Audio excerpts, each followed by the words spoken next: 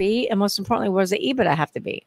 So for a $20 million company, your EBITDA is going to have to be between $3 million and $5 million. Break it down there for when you're speaking about the EBITDA. So people earnings before interest, taxes, depreciation, amortization. Now, why is that so important? Because buyers are buying cash flow. They don't want to buy. They're not going to spend $20 million for a company that's losing money. So nobody's going to spend $20 million unless it can get, $3 to $5 million in EBITDA and get a return on their investment. And I remember people was asking that question. It was like, well, when I look at a financial statement and I'm looking at that EBITDA, right?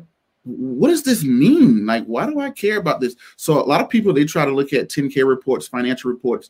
And that's why when I heard you say that, I said, bingo, that's so important. You're looking at the cash flow. Why is that so important for companies? I didn't mean to cut you off there. I just wanted to make sure I got that out there for you. Yeah, no, you're good. You're good. The reason it's so important and the reason it's really important is because you'd be surprised, Prince, how many business owners don't even know how much money they make. Like, they know what their top line is, but they really don't know what their cash flow is. And the reason for that is because many business owners live out of the business. They run personal expenses through the business. They also have non-recurring expenses that are ran through the business. And they don't always pay attention to the bottom line. So when we do an evaluation, we do what we call normalize the financials so that we can get to the true seller's discretionary earnings or to the true adjusted EBITDA.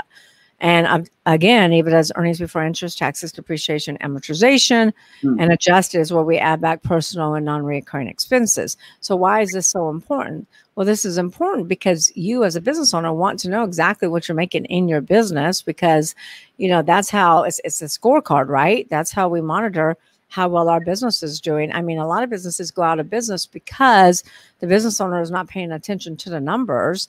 And there's been several situations where there's embezzlement.